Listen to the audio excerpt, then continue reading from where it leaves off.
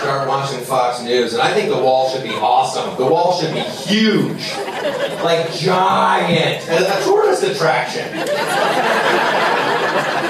Right? It should be big, high-speed rail. There should be fucking trains on it, roller coasters, doing loop-de-loops and shit, giant hotels, and solar panels. Trump's like, we should have solar panels on the wall. People are like, that's a bad idea. How? They're like, oh yeah, that's not a fucking bad idea. I guess he's right.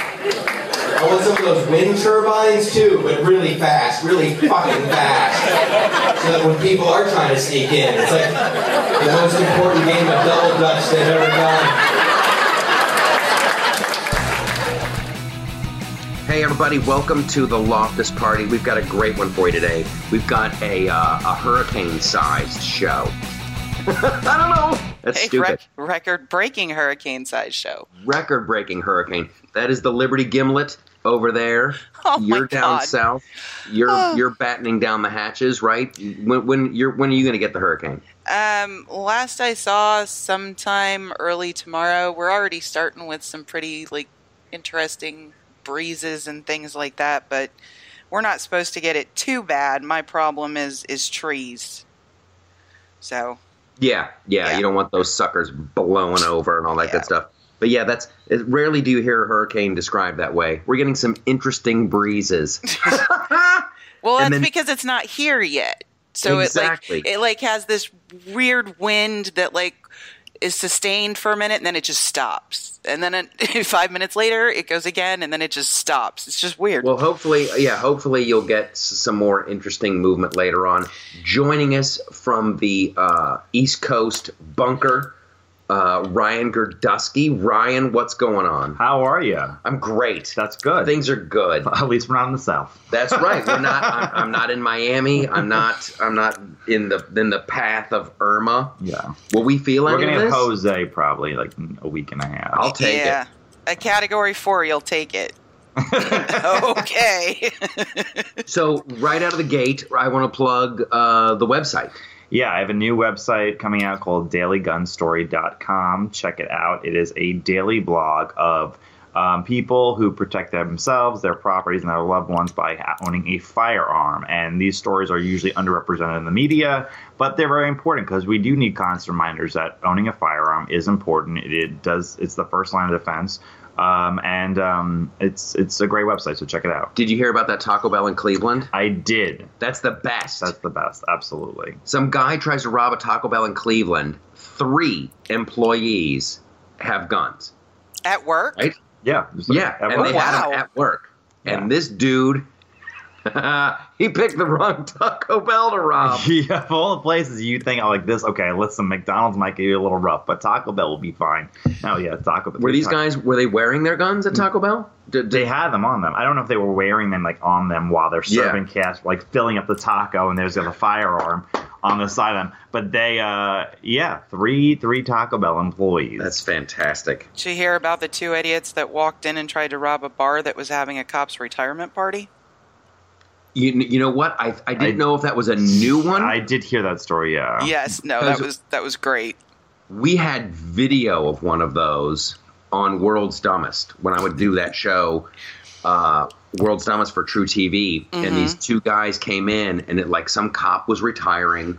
The entire bar is just giant off-duty police officers.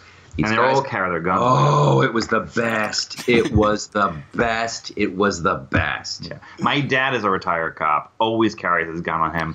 And one day I think he forgot his holster, so he decided he's going to put his gun in his underwear. Like you do. Because why not? He was at a restaurant, falls right out on this old lady's foot, and she goes, "Well, that's something you don't see every day." And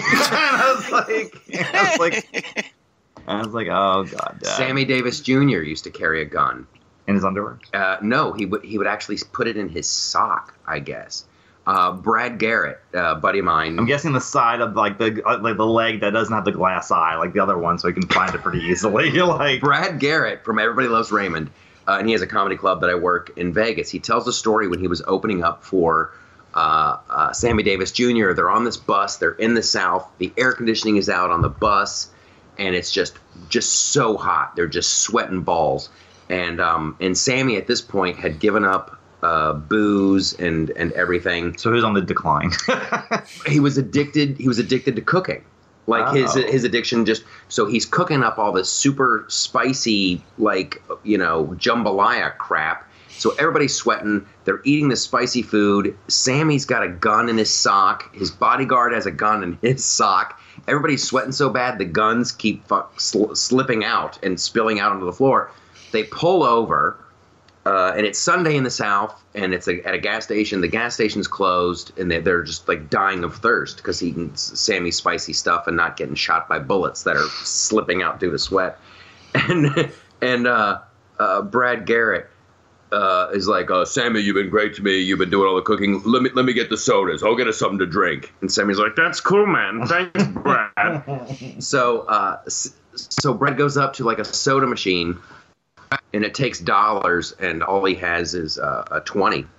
And he goes to Sammy. He goes, hey Sam, do you have change for a 20 so I can buy? And Sammy Davis Jr. starts laughing. He goes, hey man, a 20 is change. That's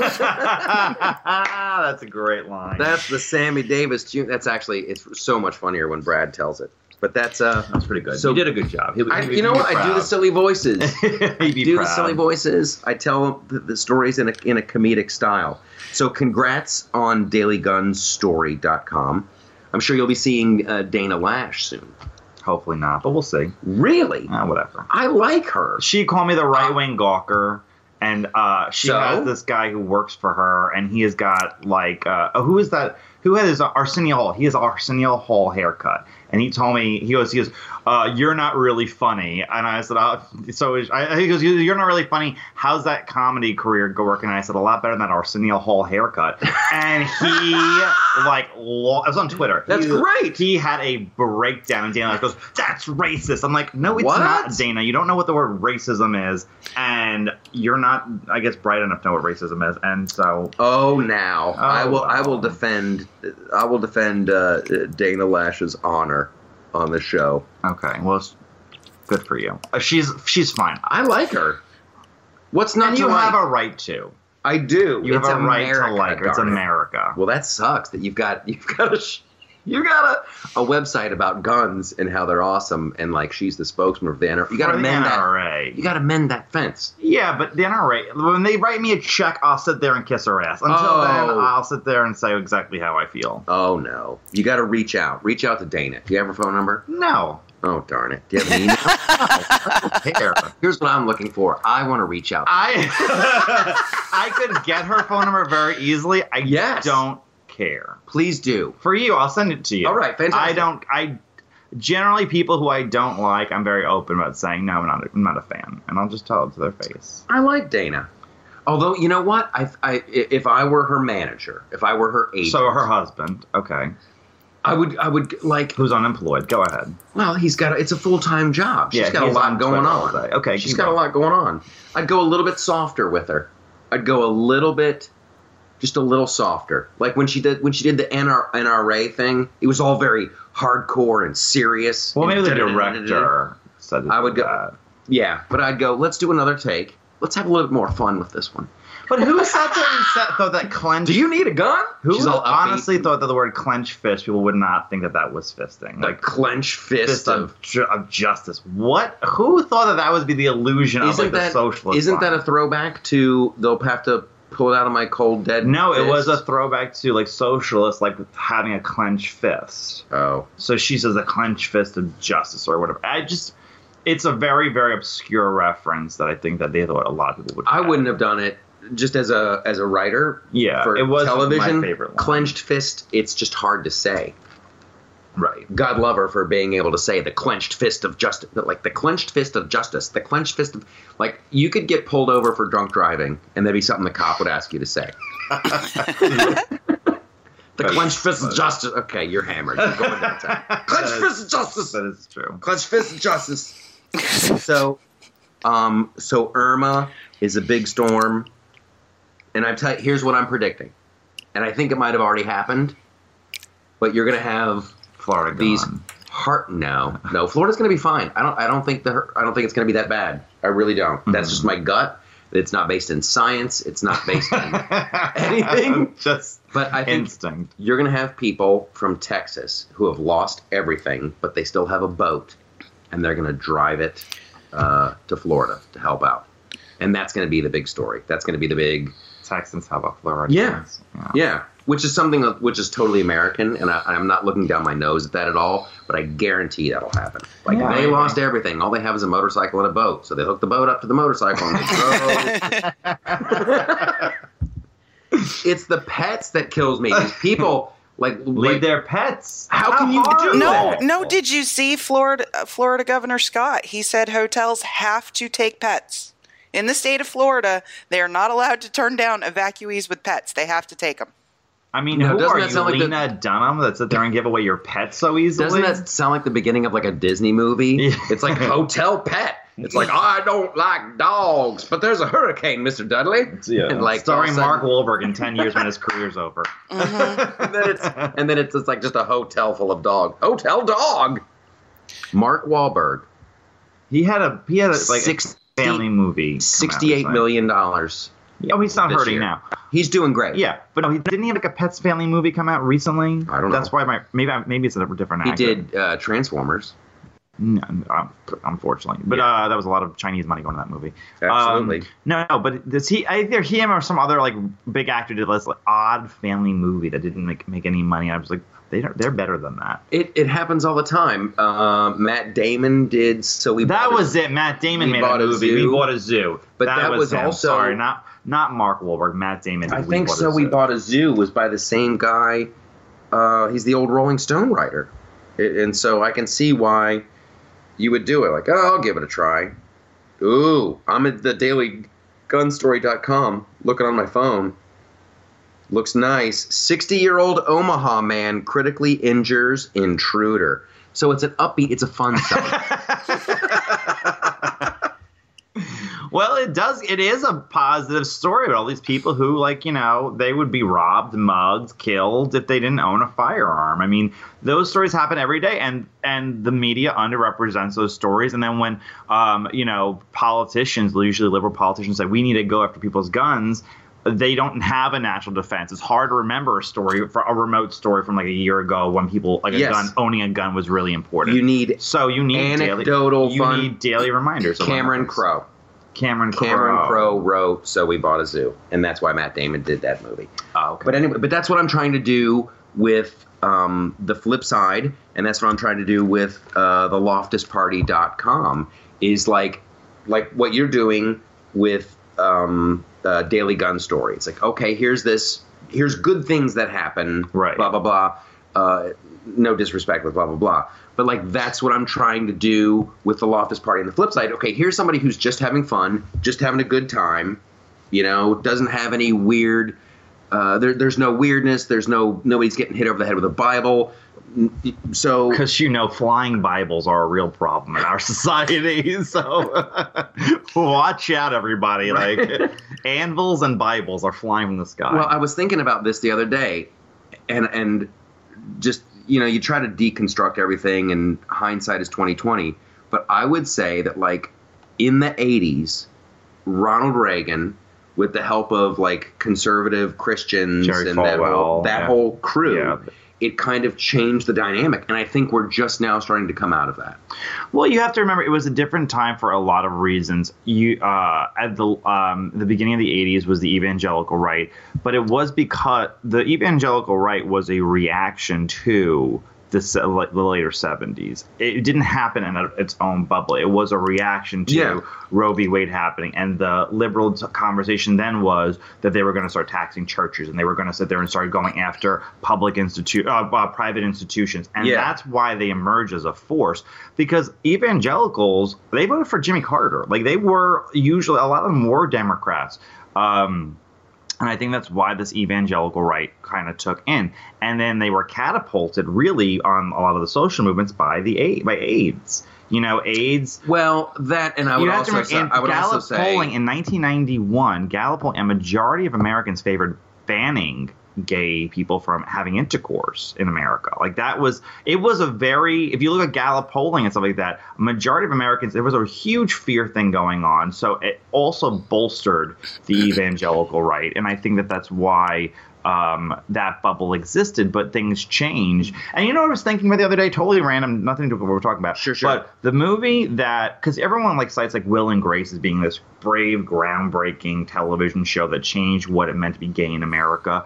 Mm-hmm. The real movie that should get that praise is The Birdcage. Oh my God, I love that movie. It happened years before Will and Grace. Really, it was started being made right as like the AIDS epidemic was happening. I mean, that movie, it was 1996. AIDS was just not becoming a thing in 1994. I think that was a real difference, and it showed a couple that were like married almost, but not married because there was no marriage then. Right. I think that should get a lot more recognition. I think the reason it doesn't because the movie wasn't that great.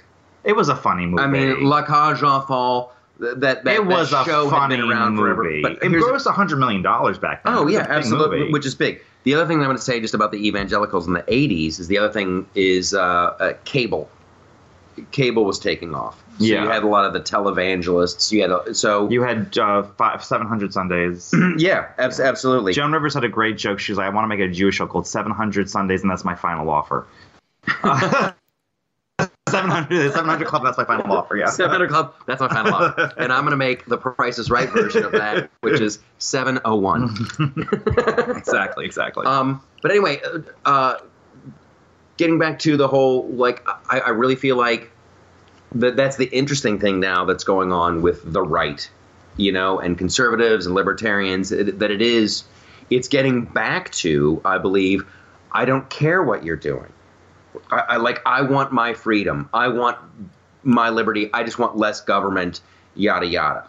This whole thing, I've always not liked that about, like, air quotes, conservative, I don't care what people do in their homes. I really don't. Well, I think that the thing is also the conversation changed so much, too. It went from being, like, about gay marriage to you have to bake this wedding cake. Right. And who were the oppressors and who were the victims flipped in 5 years. Yes. And so all of a sudden people said Americans generally don't like people telling them what to do almost about anything. This is crazy. This is like we're reenacting my interview with The Guardian.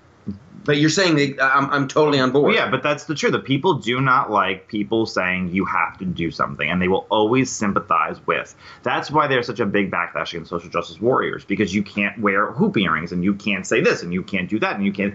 They're like, no, screw you, I don't care. Like, right. And that's the thing, and that's why when Stephen Miller had that thing called Cosmopolitan Elite. They're like, yeah, because you sit there and you think you're better than us. And I mean, most of the time we are as a New Yorker. But I'm just saying that it is a real thing. And that's why people sit there and say, screw you, I'm going to do exactly what I want. And but you are right. I was with a couple comedians, Upper West Side Jewish comedians, and they asked me about Milo Yiannopoulos, who I know I work for occasionally. And they asked, how does he deal with like the gay thing and I'm like, because no one gives a crap. Like, really, no. The truth is, no one gives a crap at all. Yes, it's just the truth. No one cares, and that's the wonderful part. And haven't cared, by the way, for a very long time. Yes. Really, I mean, George Bush in 2004 kind of had this whole thing, but Karl Rove says in interviews, oh, yeah, we didn't care. We were just saying that just because we knew it was like a vote getter. But that was like the last time people were really galvanized by that issue was over 13 years ago. Yeah, and I would say that like Will and Grace and other shows like that, they did do a lot to change the public sentiment. However, or at least wake the Nielsen family up to nobody cares. Do you know what I'm saying? I don't think Will and Grace changed the public belief, or that the Birdcage changed the public belief. It just showed that ultimately American people are really cool, and they're like, yeah, That's a funny guy. Ellen He's gay. DeGeneres I don't could have care. He's funny. advanced. Ellen DeGeneres could have advanced the gay movement if she was just funny. Like, that was her problem. Remember when she revamped her show and she was going to come out as being gay, and she's like, "But it's not going to affect the stories. It's just going to be, it's just going to be funny." And then, on tonight's episode, Ellen needs a plumber, and her plumber's gay. It was just like battering you down every week. She's not funny though. I find she had a bit a million years ago where she called God. Always a good idea. Yes, if you're out there, but she stole that. Well, she stole that whole bit. She didn't steal it. She did her own spin on it. The whole, who was it? Bob Newhart. Bob Newhart did the call to God. Yeah, he would make phone calls to God. He started the whole. He invented that whole genre. Shtick, and she was like, "Let me make this almost exactly the same, but I'll pause in different sections, and it'll be mine." Like, I would have to see it side by side. I've always found her to be very entertaining. Yeah, because she has on cute children, and she'll sit there and react very funny to them. On her show, and I can't believe she didn't go late night. On her groundbreaking. Well, it wasn't groundbreaking, but like Bill Cosby did it better with Kids Say the Darndest Things than she does it. And I saw one time she had a chimpanzee as a guest on her show. This is like year one, and she was interviewing the chimpanzee, and it was barely reacting, and it crushed. It was so funny, and I'm like, who can do that? That's an incredible skill. I will give it up for Ellen. It's a daytime audience that is going there to see her. Ryan's talking to me as if I am a slow learning Martian who's never seen. I'm like, listen, it wasn't. Like, I mean, if you ever watch, the best thing to ever watch to do like group study on like is Wendy Williams, because sometimes she gives me the creeps. Okay, I have a worship for her because she'll say the most insane things sometimes, and the audience just claps like and I'm like, she could start a revolution in this country because her audience will agree with her regardless of what she says. Give me an example of a crazy... I can't remember like what, but she'll sit there and say something like, she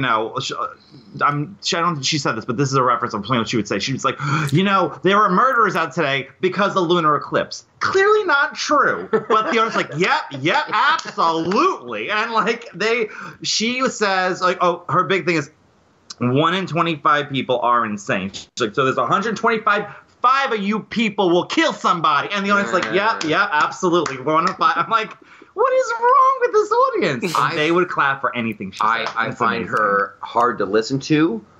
I find her hard to look at. There's something really, really weird at the center of Wendy Williams. I think that she's brilliant. I do. I think that her shtick is brilliant. I just did a double take. Yeah. I'll do like the cartoony sound effect, and we'll reenact the moment. Ryan, you say... I think she's brilliant. Yeah, exactly. She just... I think that her premise is smart. She's the only one on daytime by herself still. Yeah. Besides Ellen. But no one else has a daytime. And she talks for a half an hour by herself and holds an entire audience. Something's very smart there. And she's a little batty and a little crazy. And she cries on camera like every day. And and she talks about like the weirdest stuff, but I think it's very, very funny. I'm glad you're entertained. I am entertained by her. She's the only daytime show I'm entertained by. I wish I could watch... Well, I don't want to wish too hard. Yeah, don't wish. You don't really want to wish that you can watch daytime TV. Because that wish will come true fast. Yeah. Okay, so let's talk a little bit of politics. Let's talk a little bit about the debt ceiling. Everybody's freaking out about the debt ceiling. Yeah. That Donald Trump got rolled. I think that was the quote Brit Hume said this morning on the CBS. Brit Hume is Fox News. Yeah, it was Fox News. What's the Sunday show? I don't know. Whatever. But he's on the Sunday. He's Donald Trump got rolled.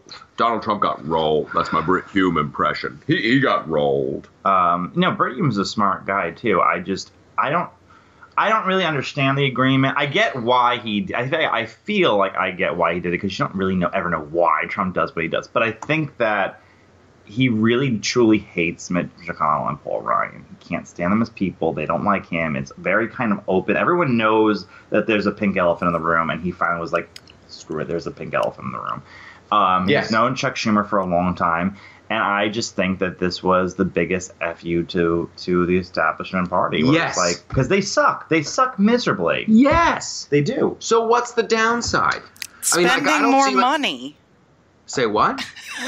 Like, fine, I don't have a problem with him giving the middle finger to the establishment. I really don't. Mitch McConnell has lost complete control of the party. Complete. It's gone. He's never going to get it back.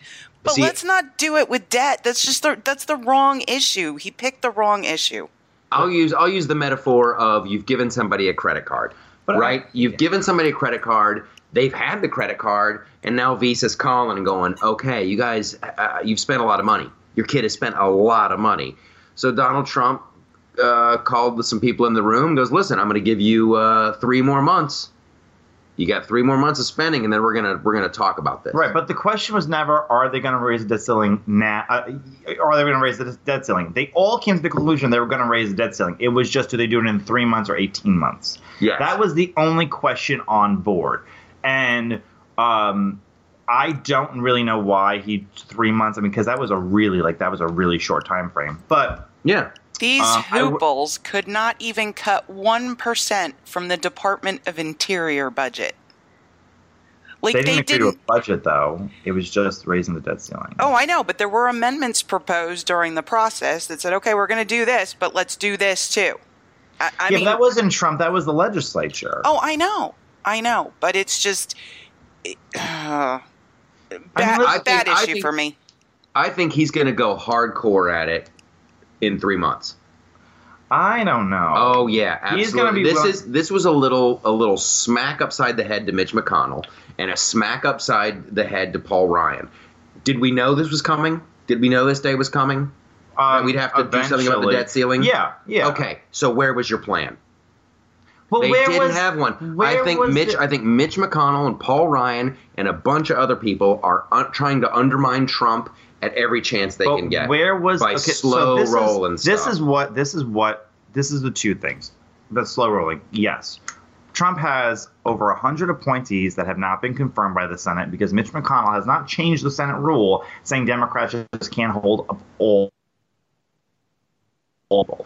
They're renegotiating NAFTA, and Richard Lighthizer, who is the head of Robert Lighthizer, is the head of the trade, doing the deal. He doesn't have a deputy because the deputy can't get past the Senate. There are plenty of people who can't get their jobs because of the Senate Democrats. Mitch McConnell, he could just change that rule like we changed with judges. They did it with judges, and they changed it with the Supreme Court. Could have changed it with the presidential appointments, and he just didn't. How they held people up, but so I'm sure that's infuriating Trump. The second thing that's also pissing them off is that, and this was that Rand Paul reported back in like March or April on Morning Joe. He said this in the very beginning of the year, and I have somebody who works for Trump who said that this story was true. In the very beginning of the year, Paul Ryan sat with Donald Trump and said, "Look, we have the votes. Give us the legislative agenda, and we're going to hit your home runs on Obamacare, regulatory reform, and taxes." And Trump said, "Great, go for it." And they failed at almost every single step of the way. And at this point, and Trump will sign anything. He doesn't care. He said, just send me something and I will sign it. And the fact that Republicans cannot get their act together at all, the fact that they can't make compromises, the fact that Paul Ryan is a blatant ideologue. I have hated Paul Ryan since I got involved in politics. I didn't vote for Mitt Romney because Paul Ryan was on the ticket. Paul Ryan is an absolute failure as a congressman, should not be the Speaker of the House in any way, shape, or form. Total ideologue, divorced from the average Republican voter, and incapable of just passing the smallest, simplest things to move the ball forward. His healthcare plan, like the Senate healthcare plan, was disastrous. It was the stupidest thing. It was a total kickback to all the lobbyists that sit there and fund every Republican campaign, and the Republican House wonders why their approval rating is at 9% or 11%, whatever it is. It's ridiculous. It's ridiculous. That's what I love about this move. That's what I love about this move by Trump. He's like, go. start doing something. But the Paul window Ryan, has Mitch, also go. I'll talk to Nancy Pelosi. The window has also sunset on getting a simple majority for Republican senators. They need 60 votes from here on out. They need 8 Democrats. So if they want anything, they're going to need those 8 Democrats. That's why Trump's in North Dakota telling Heidi Heitkamp that she's a good woman. That's why Trump is going to sit there and go to Indiana and say something nice about Joe Donnelly. Because without them, there is no agenda. There is 0 agenda. And I give Trump a little bit of credit because when he's acted on his own, he has been far more conservative than the House and Senate is. The same House and senators who are writing books right now saying this is what true conservatives are. I am Donald Trump. I am so tired of that one. Yeah. I am so tired of the real conservatives and the true conservatives, and we told you Trump's really a Democrat. Well, it's so boring. Here's what bothers me about it, because all I was screaming during the entire primary process is it's the purity tests that are going to kill you, guys. It's the purity tests that are going to kill you, because it's the purity tests that have killed the left for the last 8 years. That's why they lost That's why they lost 1,000 seats nationwide, because you don't just have to be pro-choice from a policy perspective. You have to be okay with killing babies for the Democrats to support you. I mean, what you have to be to pass muster with the progressive left is insane. And it's like we were trying to hold our candidates to that same standard. And it's like, guys, this is going to be an epic mess. And it was. I see people on Twitter doing it, and it just drives me bonkers. I'm bored with it. Like, what is that solving? Like, what is that solving? Oh, this guy's mad at that person because this person isn't a real conservative. And then, like, how much energy can you spend on that? We have a flat tire. Yeah. We need a new tire. Well, I told you that tire was going to go flat, but you wanted to get a plug, and then you wanted to drive the... We need a new tire. Well, the tread on that was worn out. Ding dong ding. I could have gone to Sears and blah. We need a new tire. Smack, smack, smack. What senator was that an impersonation of? Because that was a bizarre, that was a bizarre Pennsylvania type of accent with like a Tennessee, movement he was doing. I was like, this is not a person. Like this is. No, it's a cartoony argument. But okay, and also so I think the debt ceiling is good. Yay, hooray! There, I said it. Okay. Well, all the problem with the conservatism in general, and these people who are writing these books about conservatism as it stands is so dumbed down at this point, it doesn't really stand for much. The real intellectuals in the movement have either died or they're not getting any face time anymore, and you're left with people who could just sell books, people who are, just sitting there and trying to give you easy platitudes that people can rally around to sit there and make money for themselves. And I'm very bored with it. I'm very tired with it. And it's usually those people that are unfortunately gaining so much attention, so much praise, and saying, this guy has all the ideas, when in fact they really don't. They're giving you the most watered down version you think you're having. And that's the exciting part for me. That's why I love being a creative person. Yeah. Because you can just turn your back on that old school, buttoned up, blah, blah, blah, and a real conservative, blah, blah. You know what a real conservative does? He goes out and he gets a video clip of Trump dancing on Saturday Night Live, and he puts in some dubstep music and then some quotes of a Hillary Clinton speech and makes something awesome. And attracts new people to the right. I think that conservatism, as much as it stands, is not. This is like a little highbrow, but this is what Russell Kirk always said, and this is what I truly believe, is that conservatism is not an ism. It's not a straight ideology like libertarianism or socialism or communism, where you need to believe in certain mantras solely for, and you cannot leave that farm of ideas.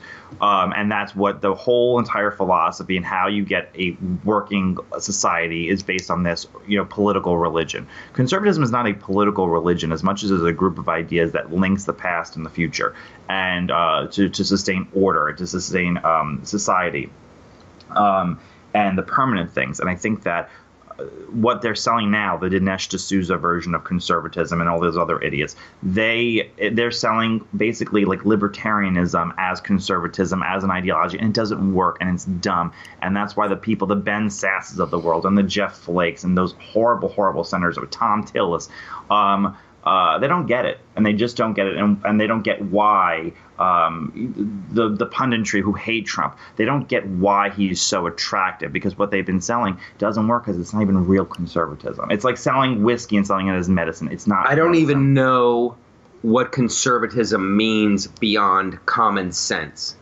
right? Like, don't spend more money than you make. Right. I want to be able to do what I want on my property. Yeah. I want the government to protect my property and the borders and fix the roads.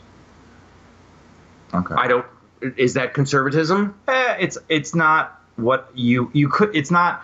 There are certain thinkers that are Robert Nisbet, Russell Kirk. Robert Nisbet, one of the original monkeys. Yes, exactly. yes. He was next to Davy Jones. But those, I mean, when you talk about really highbrow conservative thinkers who created the philosophy, what is it? I don't know. Okay, Russell Kirk's big thing is that the job of government and the job of society is to contain and continue an ordered society. Order is the main job of conservatism, to contain and continue an order, both morally, civically, and where we all are able to transition without, unrest and things like that. Robert Nisbet was a quest for community and having a sense of communal organization together. There are very high level things to think about, other than platitudes. They don't sell very well on books or bumper stickers, so that's why we're left with the most simple, minute things. And the problem is that a lot of spokesmen, a lot of people who sit there and say, I am the voice of young conservatives, or I'm the voice of new conservatives, or I'm the voice of, have never read these ideas. They've never thought about heavy or higher thinking. And that's why they're probably to be distrusted. You should at least think it, even if you kind of have to dumb it down. And I think the most effective way that you look at politics in the sense of philosophy is, how am I going to, at a point in America now where people are so divided, where there's a serious belief of, I would say, a majority of Americans feeling that they cannot get ahead and that the system is rigged and everything that Washington is a swamp, and there's a real belief and a real hatred for the institutions as they are. What can a politician do to mend these tides so we can grow together as a civic community and we can build trust for each other again? What has to happen in order for that to go forward? Because that is inherently the most basic form of conservatism, is maintaining order.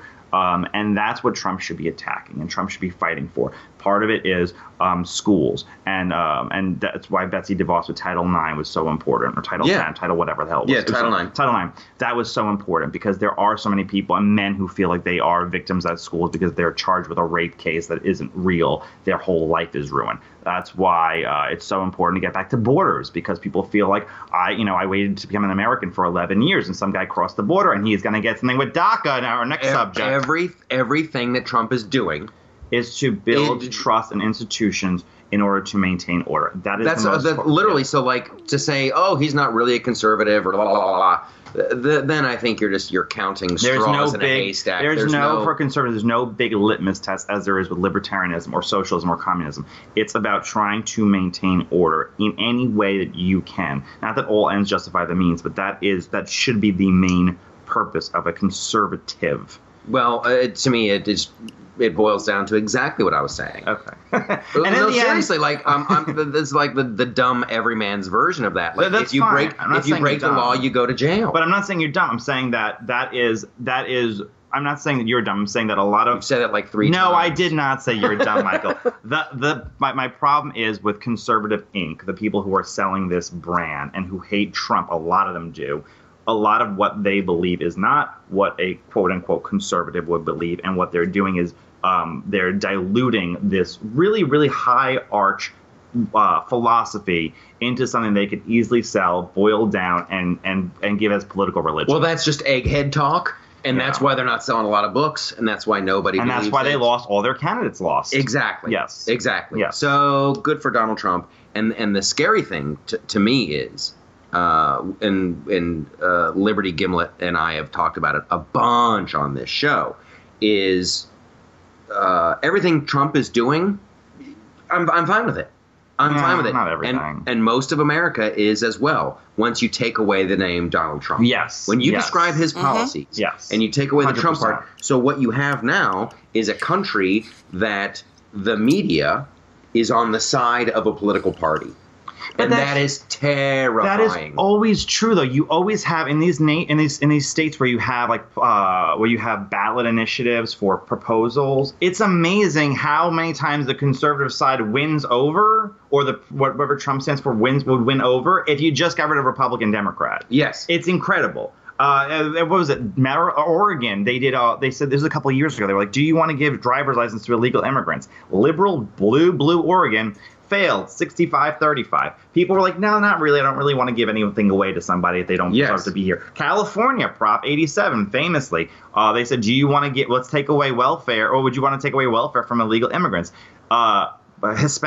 Asians, blacks, and whites said yes, and a third of blacks also, a third of Hispanics also said yes. Yeah. Because there is an inherent thought that there shouldn't be an unfair thing that you can cut the line and get everything, that these resources that we assemble through taxation should go to the people who are struggling, who are our fellow Americans. So that's the perfect segue. Buckle up. Let's talk about Daca. Oh, God, yeah. Now, here's where you and I diverge, I think. There's no way you can kick these people out. There's no way. You can't do it. You will just literally, like, they've been calling Trump Hitler. They've been calling the conservatives and the people on the right Nazis forever. I guarantee if you start getting 20-year-olds out of their houses and saying, sorry, you got to go back to a country that you do not know, the Nazi thing will stick. Well, you'll never get past it. Well, okay. One, they are deporting some DACA people. They already have. They have for months. Are they breaking laws? Depends on. I mean, they're having misdemeanors, and usually a misdemeanor shouldn't cause deportation. But now with Trump's DHS, they are deporting misdemeanors. It's not a terrible thing. They shouldn't. They don't get a right. They don't get a pass. They're here illegally. And I'm sorry, if they get citizenship, if these 1.3 million 15 to 35-year-olds get citizenship, they're going to sponsor 7 to 8 million more people who are their second cousins from Tijuana. Can't you legislate that? Here's what I'm saying. No, you can't. You have to change you have to change the system, and the they have to end chain migration. Something that Trump has proposed.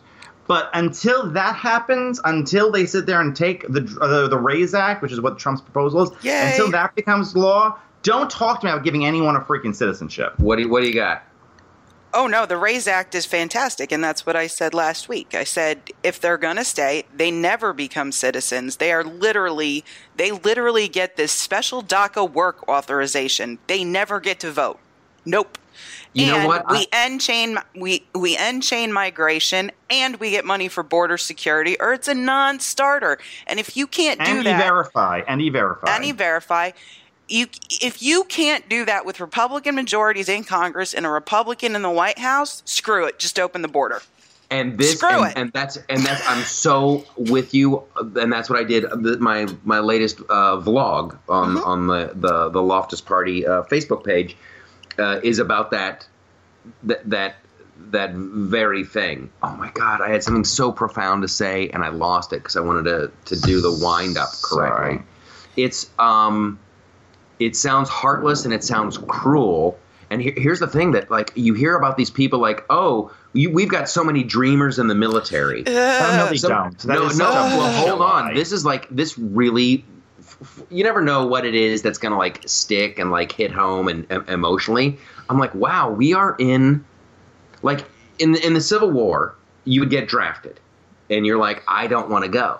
So you could pay somebody to take your spot. And it was a real problem. And they say that made the war go on longer because it didn't hit home, you know? And if we can go to some starving kid in Guatemala and go, listen, kid, you're 17. You come in and you serve in the military for the U.S. and they'll give you citizenship. They're gonna take that risk.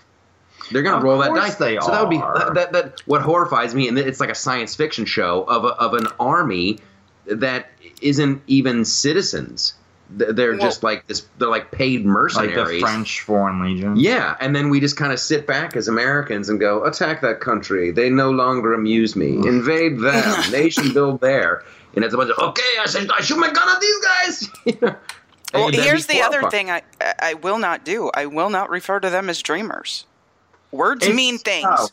They are Daca participants.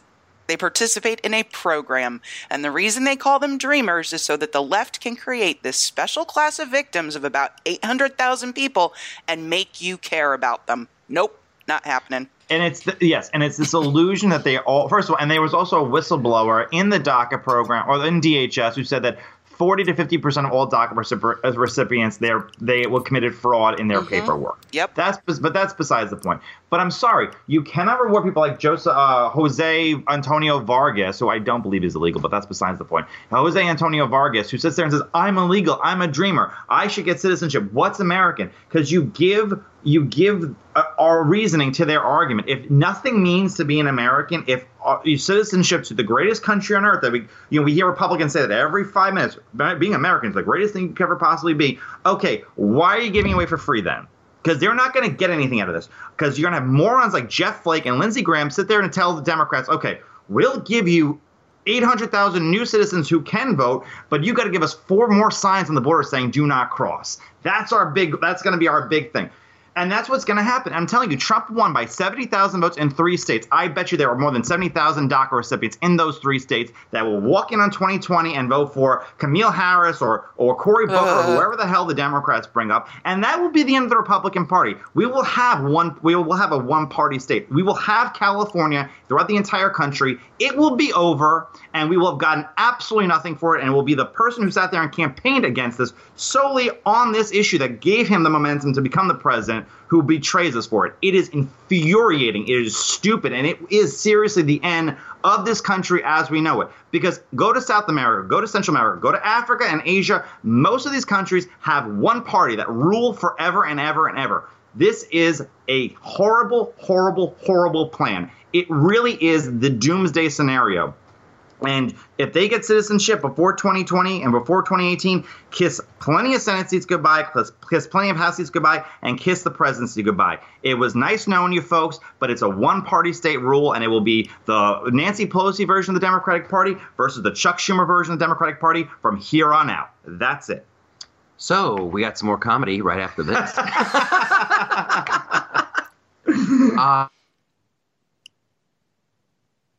I don't take much to tip me over the edge. I remember years. Ann Coulter was on the show. Yeah, she was on the flip side, and she was like, "It's immigration. That's it. It's one issue because it affects every other issue." That's what Ann was saying. It's so the truth. If mass immigration made everybody richer and everything's so great, why is California poorer as a whole GDP wise? Why is California's schools failing otherwise?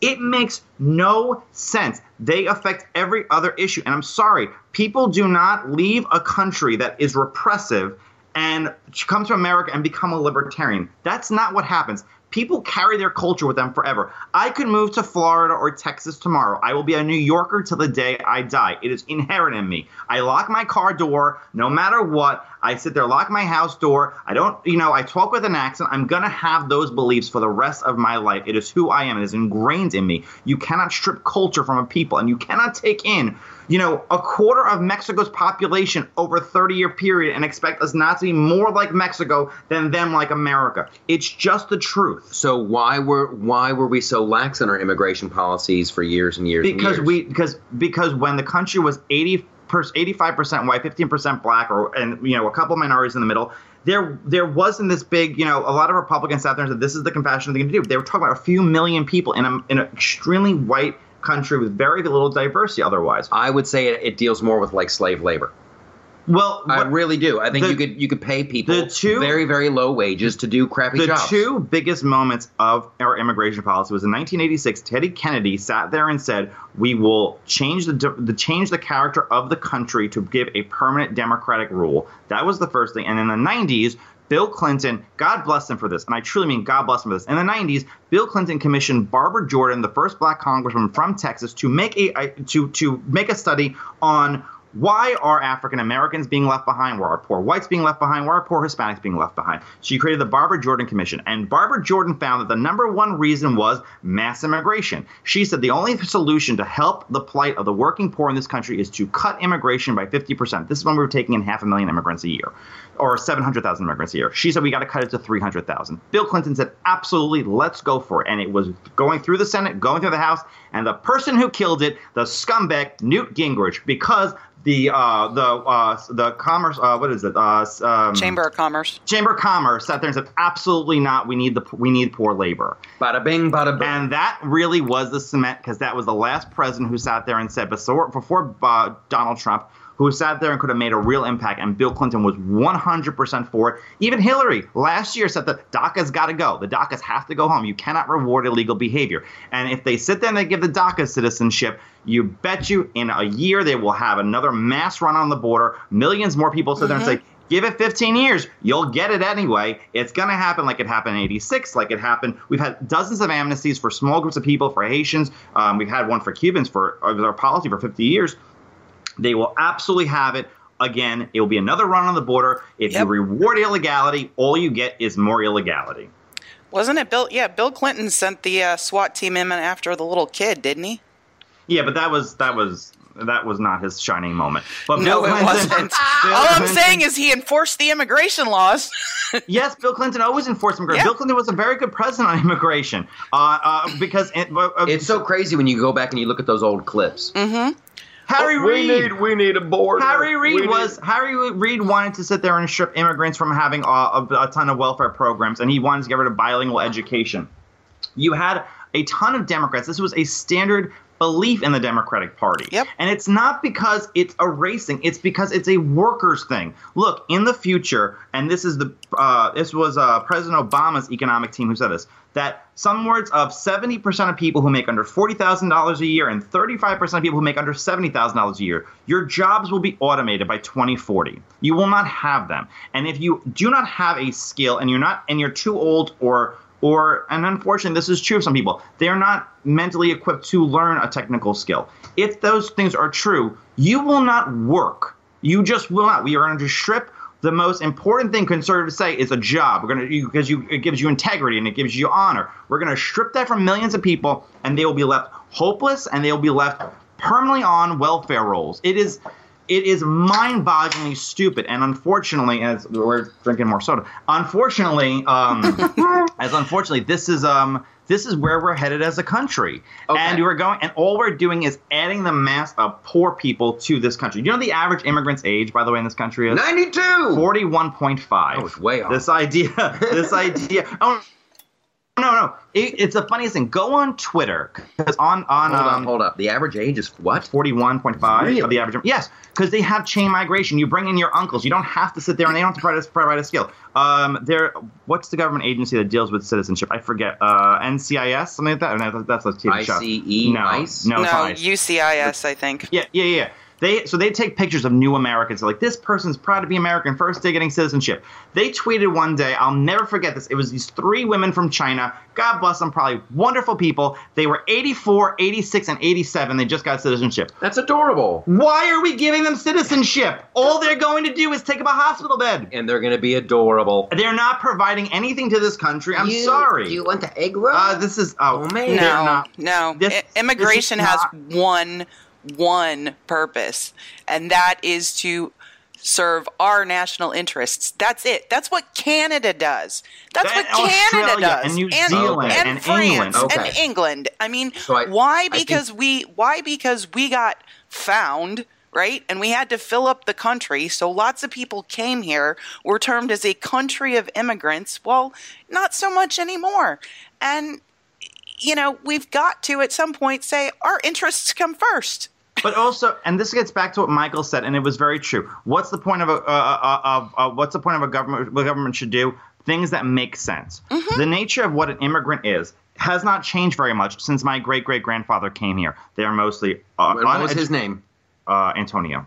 Well, last name. Antonio Armetta from Sicily. And his last name? Armetta. Armetta? Where'd Girdusky come from? Girdusky was from Poland, but we don't know what. But anyway, listen. I was trying to get you to know a bit. I know. But this is very important. The nature of my great-great-grandfather came from Sicily. He couldn't speak English, and he couldn't read or write in Italian. But all he could do was make shoes. And he set up a little shop in the Lower East Side, and eventually he became part of the middle class.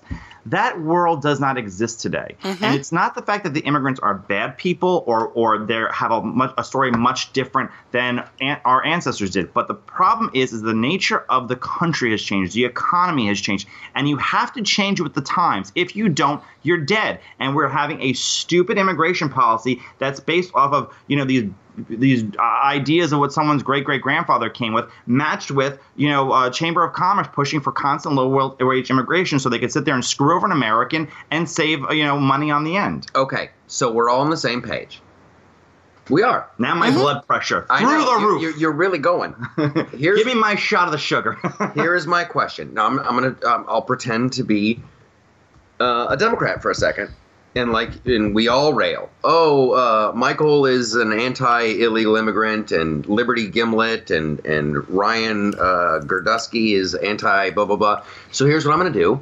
I'm going to go out and I'm going to find a girl who's 20 years old, and her parents brought her over, and she's a, quote, dreamer, and I'm going to have her cry about all she wants to do is go to college and have a better life.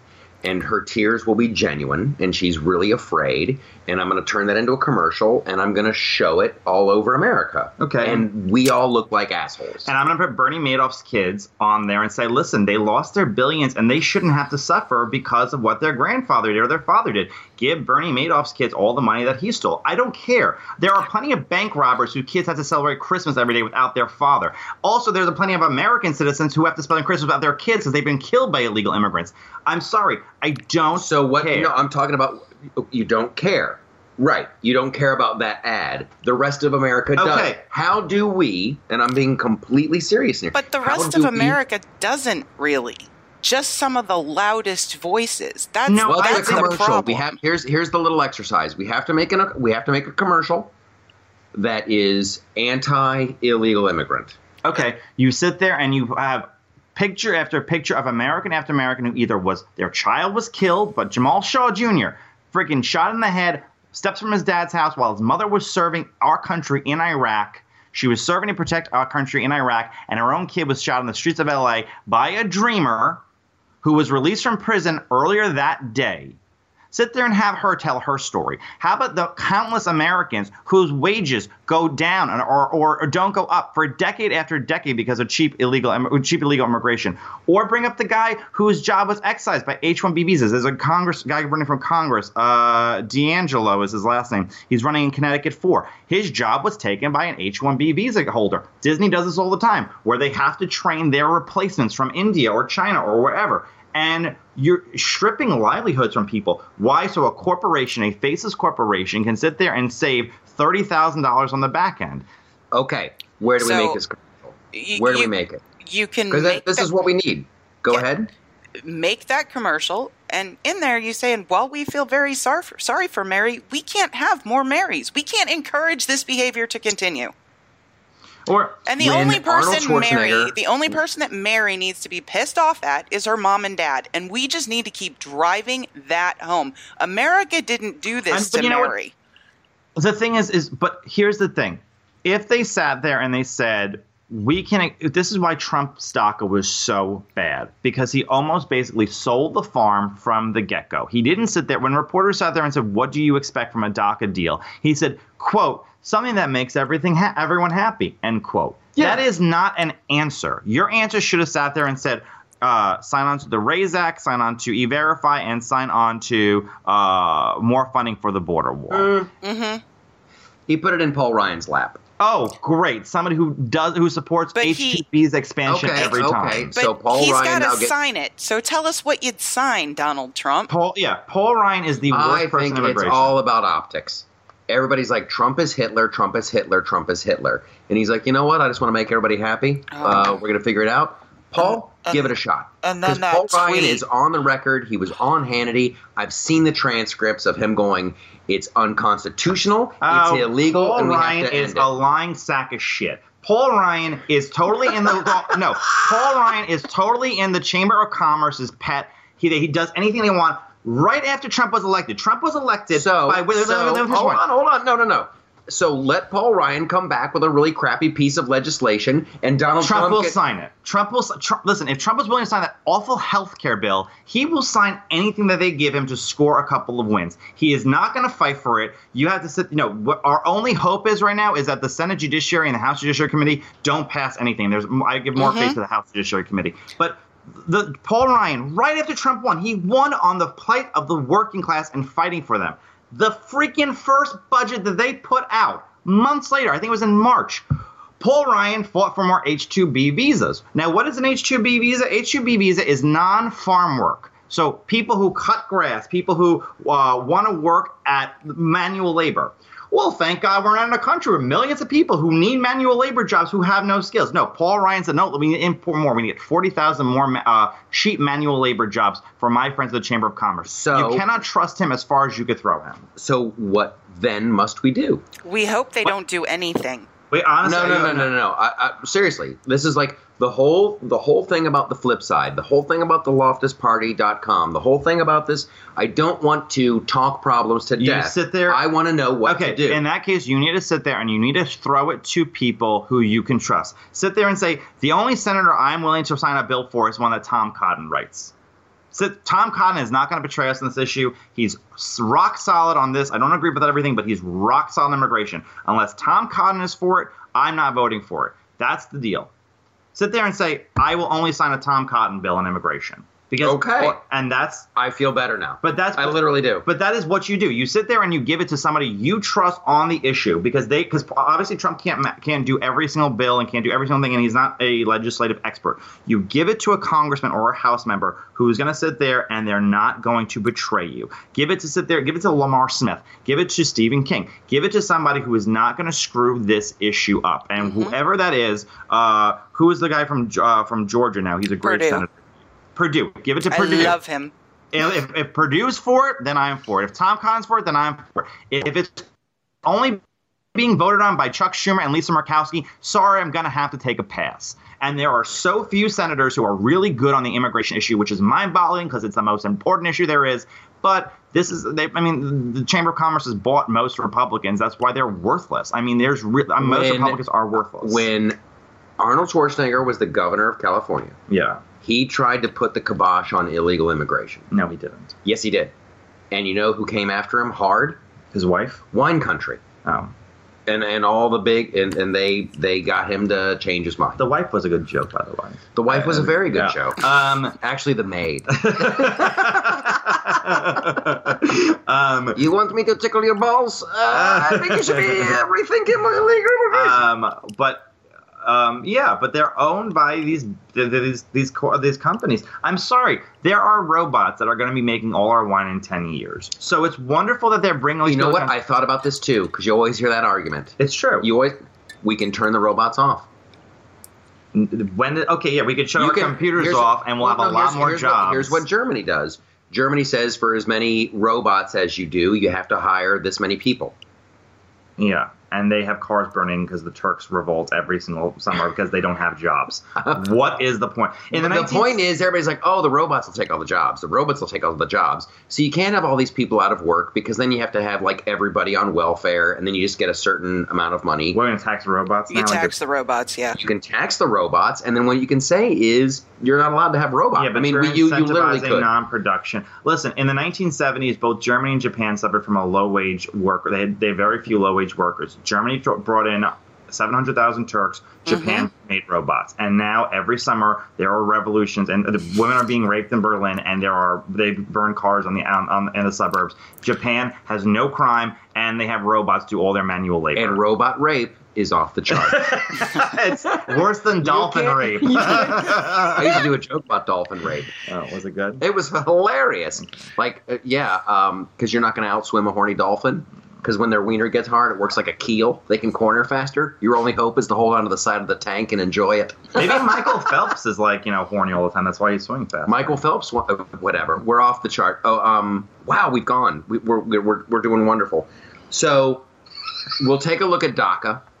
We'll have to. When does that come back around? they'll have to sign something in 6 months, so by March. And then Luis Gutierrez said they're going to shut the government down in December if they don't get it, which makes me very No, it makes me worried the fact that they're going to sit there and just bend over, because that's what Republicans do all the time. Because even a shutdown by the Democrats will be blamed on the Republicans. You get how this works, right? Well, I'm an optimist, and that's your first mistake. We got to raise some cane about this. Yes, we got to let it be known. I know, like Ann Coulter does a very good job on her Twitter account. Yeah, going day 94. Still no wall. Yeah. Day 95. By the way, Trump doesn't need this is also the biggest lie. Trump does not need Congress to fund the wall. It can go in the DHS budget. And the reason that there was no wall was because Trump's former DHS secretary, who is now his chief of staff, was against the wall. Why is that guy against the wall? Because he's a Democrat. He's a huge liberal. General Kelly is a gigantic Democrat. And I had friends working in DHS. He stocked the entire place with both Clinton staffers, Hillary Clinton staffers, and Bushites. And the Bushites hated Trump more than anybody else did. So they're all against the wall. Yes, the whole DHS. So everyone who knows that this is the end of our civilization, everyone who's slightly intelligent and they know that this is the end of our civilization, are still cool with illegal immigration. If 500,000 lobbyists who are white evangelical Christians were coming across the border, Chuck Schumer would be on the border building the wall himself. This is nothing to, and every lobbyist in Washington would be helping him. This is nothing to do with. They know that their jobs are intact. They are completely isolated and in the bubble. Listen, this is what you find constantly from D.C. I go to all these D.C. parties, and it's a bunch of women with no upper lip wearing pearls who sit there and say, "Oh, I'm so classy." Meanwhile, their mother was a hooker in Atlantic City. These people are rootless. They just completely abandon most of America. They believe that they're higher and better than everybody else, and they fundamentally hate Donald Trump. There is a swamp. It's real. It's very real. Unfortunately, most people in his cabinet have hired the swamp in. They've kicked out a lot of Trump people. Mike Cernovich has done an amazing job reporting on this. It is very, very, very true. I know it from people I know inside the Trump administration who were Trump supporters and were constantly being pushed out because they were Trump supporters and they didn't believe in the swamp. That's all very true, and it's very scary. Personnel is policy, absolutely, especially when you get down to the underlings. The person who's I'll say that's the person who's now the acting head of DHS. I forget her name. She's fabulous. Really, really, really doing a very good job. The person Trump is considering, this is the next front. The person who's Trump is considering right now is Michael McCaul. He's a House representative from Texas. His nickname is No Wall McCaul. He is open borders all the way. He needs to be stopped. That is the first person Trump, if you sit there and do anything, you need to sit there and push one of your congressmen not to vote on anything from Daca unless it comes from Tom Cotton, and sit there, tweet, message, write, do anything you can to prevent Mike McCaul from the head of DHS secretary, because it'll be much, much worse. Well, there you have it. We have solved that one. I feel better now. I really, I like to think the best of people, and I hate to believe that it doesn't seem like it's tough math to do. No, it's not. If you have people constantly coming over the border and, filling up the welfare rolls and taking, public services for granted, and they're just a drain on the economy. You look at California. That's like case in point. Yes. California. So then there goes the rest of the country. I don't see how it's a hard sell. I don't see how it's a hard sell. But once again, they bring out the crying child. No, I want Senator Chuck Schumer, without his fake tears, to sit there and make the case. I want him to sit there and make the case, and also America. And I tell you, it's like boring, because he'll go, America is a nation of immigrants, and I think that Statue of Liberty stands for something, and we're supposed to be a shining beacon on a hill. And that you point, want I use grass. as a New Yorker, I always say, go fuck yourself. I'm sorry. What a snake. I just think that this is the most important issue. This is what Trump needs to be focusing on so many fronts. He's been so freaking good, and he was so good on so many other things. This is the one issue that he cannot waver on, because it is really the end. Here's what I hear you saying. Build that wall. Yes, all the time. Build that wall. Okay. We have a little bit of time. We've gone a little bit over, but it's okay. It's a supersized, it's an Irma-sized show. You warned them. So we're going to wrap up here with some Michael-topias. Now, the real world has a bunch of crazy laws and rules that people are supposed to live by, but in Michael-topia, things are better because we have a different set of rules. So Liberty Gimlet. Do you have a Michaeltopia? Yes, I do. You sound enthused. I'm really not, because we discussed the Defenders there and my feelings about the Iron Fist, and now they're going to take that character and do it again. All, female replacing a male. I'm talking about the Greatest American Hero. Oh. In Michaeltopia, we want new stories, so none of us watch regurgitated crap. You're talking about The Greatest American Hero was a show on in the 80s, William Catt. Yes, William Catt. And they're rebooting it with a female. Here's why I'm going to let them get away with this one. The special effects in that were so awful. They were so awful that I kind of want to see that show again. Even if it has a girl in it. Create a new character with great special effects. Like this idea that we are somehow so interchangeable as men and women that we can now have a all-female Lord of the Flies. Female Ghostbusters did really great. I haven't heard anything about female Ocean 11 in a while. I don't even know if they're still doing it. Maybe they looked at Ghostbusters and said, not a good idea. No, I think they're in post-production on that. Are they? And now we're going to start with television. Then we have to have a female Doctor Who, and now we've got to have a female Greatest American Hero, which is a campy show to begin with, fit totally in my childhood and really has no place today. I don't get it. Well, let's see how female Doctor Who does. Let's see how all-female Ocean's 11 does. It might be funny. There was a black girl movie. It was pretty much Black Girl Bridesmaids. Yes, it did really well. That did really well. Did really well. The box. So Queen Latifah. Yeah. Really well. I like the Queen Latifah. So we'll see. I think the girl Doctor Who probably won't be the biggest hit in the world. Wait, they're really making that? Oh yeah. Mm-hmm. Oh, I thought it was just a joke. Oh no, it's serious.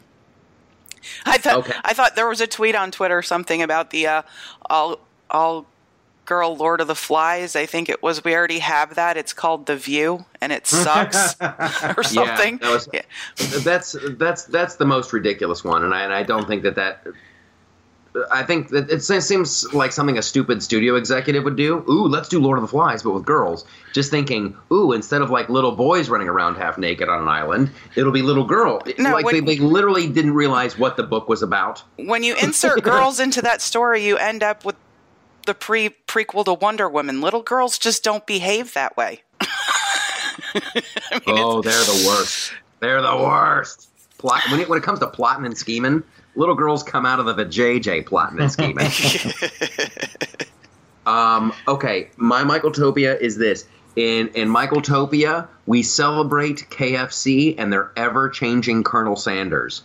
It used to be Norm Macdonald was the Colonel, and then they switched it up to Jim Gaffigan was the Colonel, and now Ray Liotta is Colonel Sanders. It's hilarious, and I love it, and I love it.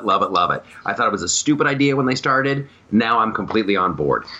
And my Michaeltopia is you cannot tweet about a television show until a week after the episode premiered because people are constantly ruining Game of Thrones, and I don't watch it, but I don't watch it, but I have to hear my friends complain about how it was ruined by an asshole on Twitter because they tweeted or said, and I don't want to hear people complain. That's what basically I'm done with people, but I don't want to hear them complain, especially about television. In this day and age, if you want to complain about spoilers and all that stuff, you're not allowed to go on the internet. Yeah, it's dumb. Yeah, it's like, oh, there was a spoiler, and you just stay away from Twitter, stay away from Facebook. Hey. Before we want to wrap it up, and this is so stupid of me, I honestly want to thank everybody. Our YouTube subscribers went way up, and you know why? Because I went on Facebook and I'm like, you guys, we have a YouTube page, and it'd be awesome if you subscribed. Oh, good. Like, so I'm an idiot. So I want to thank everybody for subscribing to the YouTube channel, for listening to the show, for sharing all the clips. It's growing, and very, very soon the new website comes out. We're very, very happy about that. So this was a fun one. This was an informative. It was great because we started off with a lot of laughs, and then it went straight to rain. Yeah, finished off with me having a nervous breakdown. So it's good, yeah. I'll be in Bellevue for the next week, but thank you. So, hey, Liberty Gypsy, I need a full update next week to see if you survived the tail end of Irma. Yeah, the sun's kind of going behind some clouds now, so. Ooh, good luck. All right, buckle up. This has been a supersized, Irma-sized Loftus party. We'll see you next week.